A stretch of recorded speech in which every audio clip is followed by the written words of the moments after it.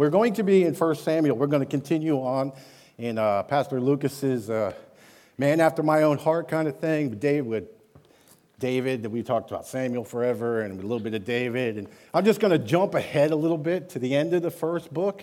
Pastor Lucas probably has 30 more weeks until he gets there. So, if you want to go there, check it out. If not, it'll be up there. Thank you, Lord. 1 Samuel, chapter 30. 3 days later, when David and his men arrived home at their town of Ziklag, they found the Amalekites had made a raid into Negev and Ziklag, and they crushed Ziklag and burned it to the ground. They had carried off the women, the children, and everyone else, but without killing any of them. When David and his men saw the ruins and realized what had happened to their families, they wept until they couldn't weep no more. David's two wives, that name, Ananomai from Jezreel and Abigail, the widow of Nabal from Carmel, were among the captured. David was now in great danger because his men were very bitter about losing their sons and daughters, and they began to talk of stoning him with rocks. But David found, the text tells us, he found strength in the Lord his God. Then he said to the priest, "Bring me the ephod." So that guy's name brought it. Then David asked the Lord, "Should I chase after this band of raiders? Will I catch them?" And the Lord told him, "Yes, go after them. You will surely recover everything that was taken from you." So David and his 600 men set out, and they came to the brook of Bezer. About 200 of those men were too exhausted to cross the brook, so David continued the pursuit with 400 men. Verse 11. Along the way, they found an Egyptian man in a field and brought him to David. They gave him some bread to eat and some water to drink. They also gave him a part of a fig cake and 2 clusters of raisins, for he hadn't eaten anything or drank anything for 3 days and nights. Before long, his strength returned. "To whom do you belong, and where do you come from?" David asked. "I am an Egyptian, a slave of the Amalekites," he replied. "My master abandoned me 3 days ago because I was sick. We were on our way back from raiding the Caravanites and the Nevites and all those ites, territory of Judah and the land of Caleb, and we had just burned Ziklag. Will you lead me to the band of raiders?" David asked. The man replied, "If you take an oath in God's name that you will not kill me or give me back to my master, then I will guide you to them." So he led David to them, and they found the Amalekites spread out across the field, eating and drinking and dancing with joy because of the vast amount of plunder they have taken from the Philistines in the land of Judah. David and his men rushed in among them and slaughtered them throughout the night and the entire next day until evening. Ufa.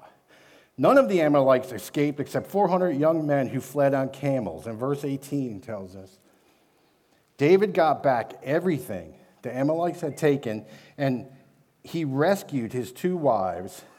Nothing was missing, small or great, son or daughter, nor anything else that had been taken. David brought everything back. He recovered all the flocks and all the herds. His men drove them ahead of the other livestock. And the text ends there. It says, "And the plunder belongs to David." Let's pray. Father, we do thank you, Lord, that your word is alive.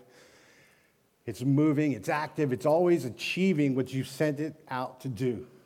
So, Lord, we pray today that your word would achieve what you sent it out to do today. And, Lord, we just ask that you would be glorified in it. Lord, that lives would hear the truth of who you are and what you can do. And, Lord, that this time would be a special time in the stirring of your spirit in the hearts of your people. We thank you, Lord, for loving us first. In Jesus' name we pray. Amen. Thank you, Lord. You ever had a God moment? What I mean by a God moment or a God encounter is an encounter where there is a need that can't be met by anybody or anything else, and God shows up at the exact right time and does the exact right thing and fulfills what he's promised to do. You know, if you're here, I'm sure many here can testify to that moment that you have experienced the grace and unmerited favor of God in that God moment. Unfortunately, there are many that have not experienced this God moment or this moving of God's Spirit within a person's life. We are in an invisible battle. This battle has been going on since the beginning of time, and this battle will continue until Jesus returns for his church. That battle is one of a spiritual nature. It's invisible. We can't see it in the natural, but we can see it in the spiritual. And the truth of the matter is that Satan himself and his third of fallen angels have a directive. Their directive is, I want to kill, steal, and destroy you. If you don't believe that there is a Satan, a devil, an adversary, Lucifer, a fallen angel, if you don't believe that, you need to. You really should allow God to move in that area, because the truth of the matter is that is his desire. But as long as the Holy Spirit dwells within men and on earth and with his church, he is holding back the full force of evil. Having said that, Satan can't do whatever he desires to you, because there is a restrainer, the Bible calls the Holy Spirit, and that Holy Spirit does so many things for us, but he is also working not just in us, but around us. There's a lot going on. And so because of that, the adversary, whatever you want to call him, Satan, Lucifer, he has to slow his roll, because he can't just come plow over you, right? He has to. His schemes are small at first. His ways are to disappoint in the little things. In those little things in life that happen, he desires to discourage God's people, and all people for that matter, discourage them to the point where they're useless for what God desires for them. See, there's what we might consider a battle, but there's really no battle. There is some resistance, and there is God, and the resistance will be crushed. But until that time, we are in a spiritual battle that everything that we read, understand, and allow to happen in our lives, we see it through the eyes of our spiritual man, through our spiritual eyes. There is a battle going on, people, and he's after you, your kids, your family, your loved ones. But he does it slowly at first. David, he was discouraged. David, he was discouraged in the little things. We could see his reaction to, the way his father and his brothers treated him at one time. We see that anybody in the room ever experienced strife within a family? It's about the most destructive thing there is. That safe place where everything should be okay. And when it's not, it's not. David felt that. He was discouraged. And he saw a lot of things that we would feel. He was a man without a country. The nation of Israel could do nothing with him. He thought he was buddies with King Saul. That turned out not to be working out too well. He was discouraged. And just like today, as the enemy will try to discourage you and stop you from doing what God has called you to do, he was doing it to David. Sometimes we try to, kind of gloss over these stories in the Bible with characters. Like David's a character. He's just this part of this story. He was a man. He had a lot of discouragement. He had a lot of brokenness in his life. Sometimes we only think about, King David and, David and Goliath and, these major, things with King David. We find King David at the point of this passage completely backslidden. Completely backslidden. Nothing, no glory here, none of that. No high praises, none of that. None of that. And then there's those big discouragements, like a loss of a loved one. And those of us who are continually getting older, the older you get, the more you lose. The more you lose. And those big life disappointments compounded on top of those little life disappointments is the plan of the enemy. His plan is to discourage you or disappoint you until you are discouraged and completely out of the game. Too many believers today are just sitting on the sidelines, discouraged, living a life that is well below what Jesus would desire for all of us.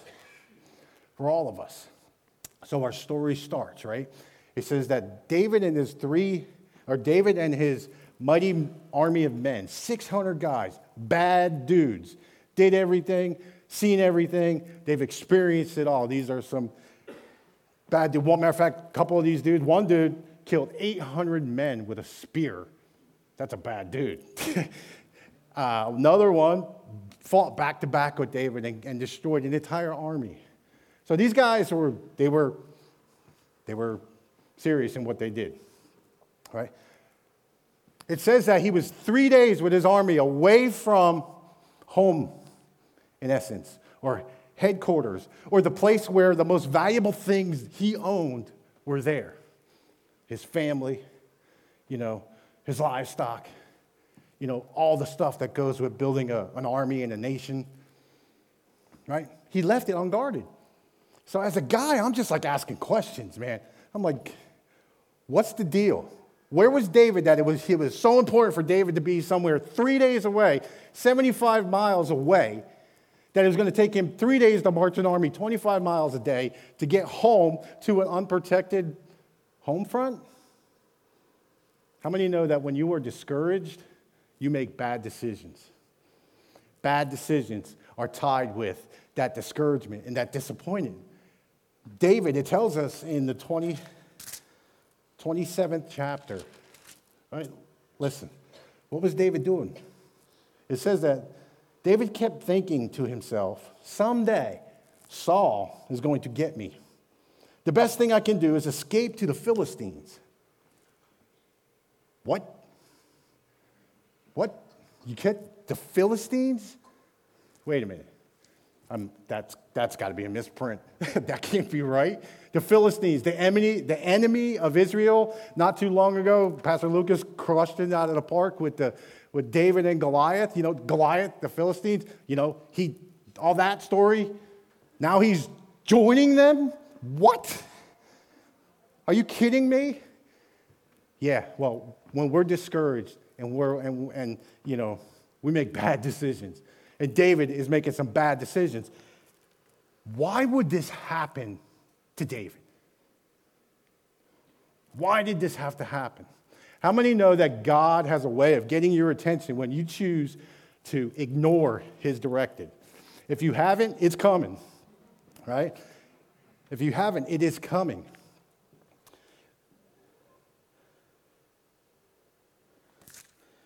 Verse 8, it says, David and his men spent their time raiding Gershites, Amalekites, people who had lived near them. And then it goes on and says, and David did not leave. Get this. David did not leave one person alive in the villages that he raided, and he stole everything from them. But that don't sound like King David to me. At least it didn't. David is in a complete backslidden state, doing things that he rationalized as okay. But listen, it's not okay. If God didn't tell us to do it, it's not okay. We're wasting our energy. He's got faulty logic. He's going to I'm going to go hang out in their territory because Israel won't come over there looking for me. What? Doesn't make any sense to me, and that's because what David was doing doesn't make any sense. God says in Galatians, do not be deceived. Do not be deceived. God will not be mocked. You will reap what you sow.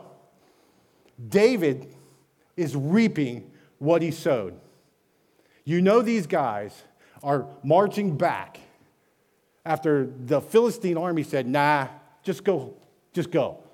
He got rejected by the Philistine army because they were afraid of him. David, you know they're seeing smoke. They're doing 25 miles a day, which is a lot for a walking army. So they're really laying it down, thinking that home brings all those comforts and expectations that one would desire to get home. And as they're coming home, they're seeing the smoke. 75 miles, you could probably see smoke 3 days out. On the second day they can see the smoke burning from the city. The anxiety. So many things that have been said today, this morning in prayer, in our worship service, and this is all confirmation for me in this, because God wants us to understand. He wants us to understand. These guys, their anxiety rose every day as they drove closer and closer to home until when they got there, they realized what happened. I think these guys probably had a pretty good idea what happened, maybe the day before, and really was just hoping that it wasn't so. Just hoping that it wasn't so. Closer they got, their hope began to hurt.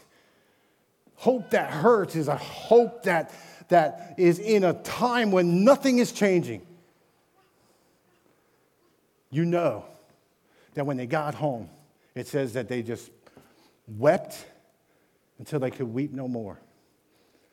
So I tried to, in preparation, I tried to put myself in the story to try to get some kind of perspective, So this weeping no more part, the Lord kept bringing me to, and I'm praying. I'm like, okay, Lord, then show me a time when, whatever you want to do. And this, I don't know how this is going to come out because I've never spoken it to another human being before. So I could crash and burn in a big way right here. But it's about 50 years old now, 50 years ago now. Good Lord. I was right around 6 years old, right? And I remember it being a beautiful day. It was beautiful out. It was summer. It was, 6 years old. I'm sitting outside with my dog Herman. Yeah. Anyway, we go sit on the front porch, and the dog, is a lab. He's very friendly and all that. And there was a problem, though. The problem was that there was a beehive. There was some bees buzzing around me. And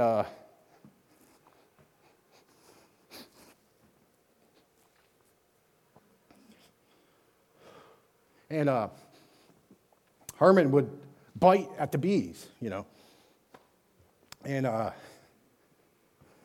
he bit the bees, and it stung his tongue.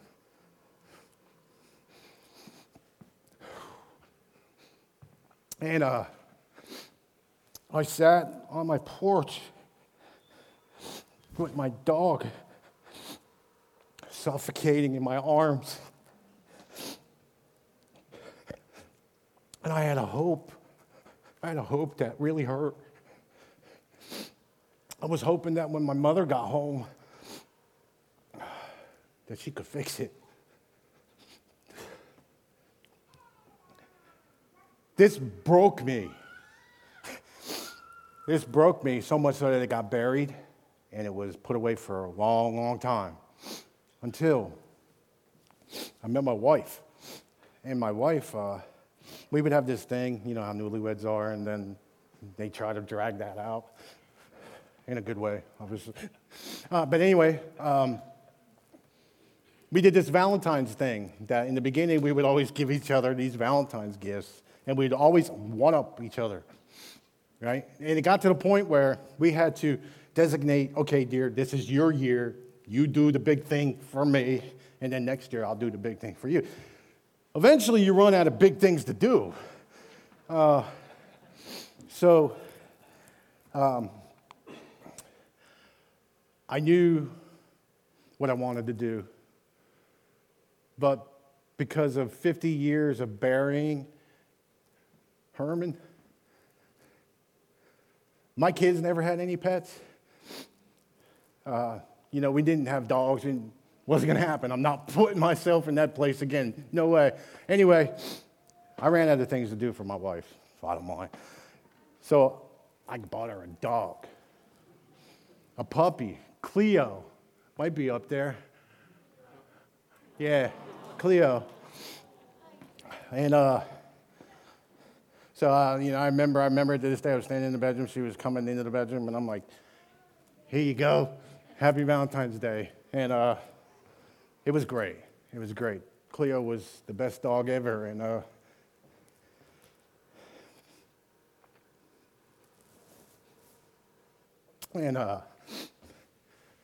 she got old. She got old, and we had to put her down. And you want to talk about digging up some old stuff? Oh man, it wrecked me again. And I remember, and the reason that I'm telling you about Cleo is because I probably wouldn't have remembered Herman if it wasn't for Cleo. But if you've ever been there, you've done the deal, you've done what you need to do. And unfortunately, I didn't know he was doing it when he was doing it, so I missed. Anyway, we put Cleo down. And they were like, I don't know the procedure, what happens, but I know I wasn't leaving my dog there. It's not going to happen. So I picked up Cleo and carried her to the car, and my wife drove, and I held Cleo just like this. And then I went to our yard, and I dug a hole, and I buried Cleo. And all that just released everything about Herman all over again. I was like, wow. So I had two choices. I could either embrace this dog thing and go wide open, or and this is Ace. This is our new rescue. So God is good. So I know, So I know, obviously it's not as heavy and it's not as important as, losing your wife and kids to a band of raiders. I get that. But it was my first broken piece, maybe. We're all broken on some level, on some things. And this is the first time that I ever was broken. It was with Herman. And then Cleo. And I told my wife, you need to just handle Ace because I can't bury Ace. I'll lose it all. It'll be a disaster. Anyway, I just needed you to connect with me to understand the magnitude of what we're talking about. These guys were some dudes that have seen it and done it. And they were broken when they experienced it. Right? So much so that they started blaming David. And they wanted to kill David, and I get it. If I was one of those guys, probably be in the same boat. But it says that David strengthened himself in the Lord. What does that mean? We've probably heard that if you've been in church any length of time. He strengthened himself in the Lord. David remembered God's love. David remembered God's calling. David remembered God's promise. David remembered, and he was strengthened. And we can glean a lot from this church because those discouragements, they're going to come. The spiritual warfare that you may or may not understand on some level, it's there and it's going to happen. It's going to happen. Do you know the only thing in heaven that is man-made? It's one thing in heaven that's man-made, and that's the scars on Jesus. And I'm here today to tell you that if you are in Christ Jesus today, your scars, your brokenness will not define you and will not be the last word in your life. His scars will be. His scars is what's important. The Lord, you know, when we strengthen ourselves in the Lord, God expects something from us, right? Whenever we strengthen ourselves in the Lord, whenever we recall the grace of God, whenever we meditate on the cross of Christ and the suffering of Christ and the resurrection and Pentecost and the Holy Spirit, and as we meditate on these things, thank you, Lord. At some point, we have to stand up, shake it off, and not allow it anymore. Even if you don't believe everything, Lord, help my unbelief. Help my unbelief, Father. I believe. I've strengthened myself in you. I've listened to your Spirit. Now what? I keep hearing and then he went home. I keep hearing that over and over again all week. You know, we'd have these great passages. Master Lucas is talking about it, and Joe's talking about it, Tim, and all the rest of the apostles in the room. He said, Lord, shall I pursue? He seeked after the Lord, where in times past he hasn't. He did his own thing. Today, he asks, Lord, Lord, Lord, should I go after them? And God says, go, pursue. Whenever God gives us something to do, he will always tie a promise to the doing. Always. Right? Pursue, and because you pursue, and because I am God, you will receive back everything that you lost. Everything the enemy has stolen in your life. God's saying, listen, you can have it back. Discouragement, disappointment, despair even.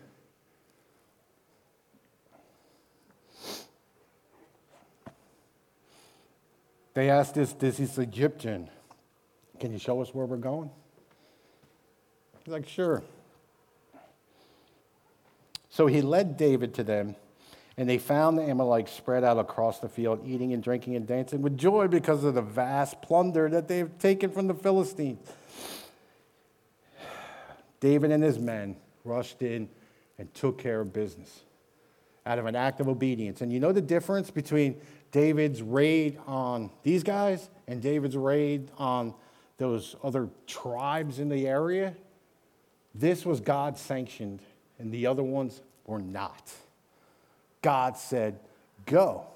And if you go, they could have stayed in Ziklag mourning everything that they've lost. But they encouraged themselves, they strengthened themselves, and God says, okay, I've imparted into you, now I need you to go. And you will receive all. If we look further down in our text, in this chapter, we find that David received everything back and more. But if you continue down past where we talked today, and you could read, obviously, David gave the plunder away. He gave it to those that, for whatever reason, motivation, he deemed necessary to do so. But he gave it away. And there is no difference for us. Listen, the battle is real. There is an invisible spiritual battle going on. And typically we may talk about it as individuals, but today I want to talk about it as the church as a whole. It's more than just us. It's more than just about Jim. That enemy wants to stop me from doing anything that God's called me to do, and the same for you. But when we strengthen ourselves in the Lord, when I seek God and when I trust Him and when I obey Him, He promises, go. The promise is you'll receive it all. So, today, what does He want from us? What is God asking of us? Today, now, here, right here, what does God want from Jim? What does He want from you? Well, we know clearly that Jesus said it clear as day, because He's got to make it clear for us and for His guys. But in Matthew 28:18, it says, all authority in heaven and earth has been given to me. Jesus is speaking. And He says, therefore, or because of that, go and make disciples of all nations, baptizing them in the name of the Father, Son, and the Holy Ghost. Right? That's the go part. Here's the promise part. Some translations say, and know this for sure,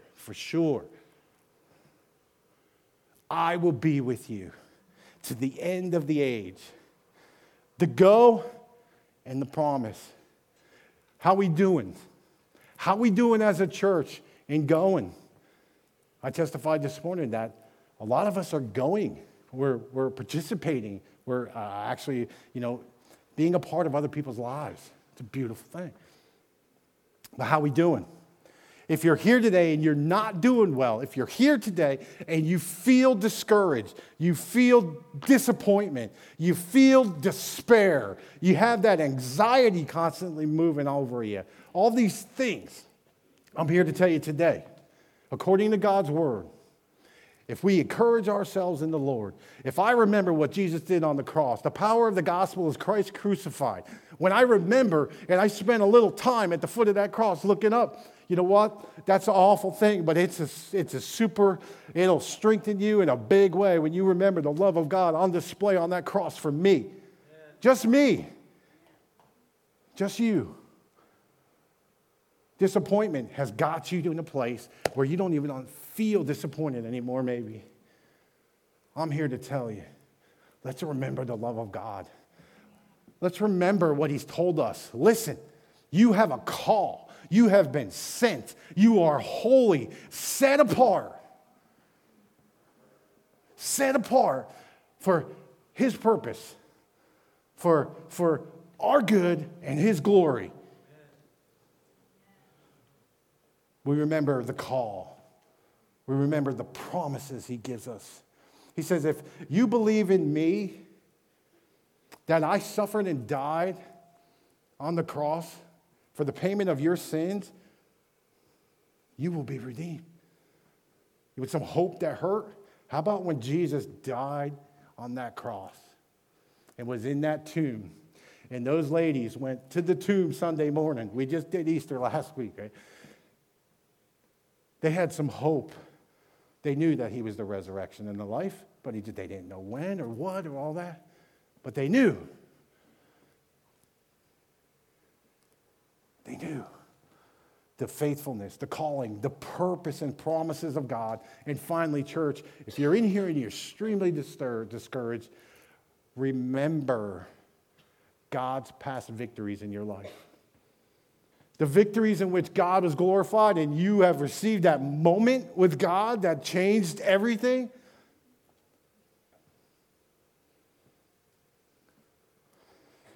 He is faithful. He is our deliverer. He is our Messiah. He is our all in all. We thank Him today. The battle is real, church. So, having said that, and I'm closing, obviously. It's 1:15. Here comes the band. Get off the stage. Get off the stage. Okay, check it out real quick. I know I'm way over. You had to hear the Herman thing, though. I'm sorry. See this? All you guys probably know what this is, but in reality, it's not that at all. This right here, this is a day in your life. This is a day in your life. This is your life. This is how many days you have. The Bible says that we are appointed once to die and then the judgment. In other words, there is a day that has been appointed for you to meet your Maker. What if every day we took one of these out and really looked at it? And as the weeks and the months and even the years go by, it's now like down to here, you know? And it's getting lower and lower. Do you think that we're going to be more faithful, more loving, more caring, more accepting, people of forgiveness, more when it's full or when it's going empty? I'm here to tell you today, church, that time is short. We've lost a lot of loved ones in the last few years. I'm here to tell you that your days matter. The day that God has given you today matters. We're in a battle, but the great thing is that Jesus gives us the victory. Amen? Victory in Jesus. Today, we remember the goodness and the grace of God.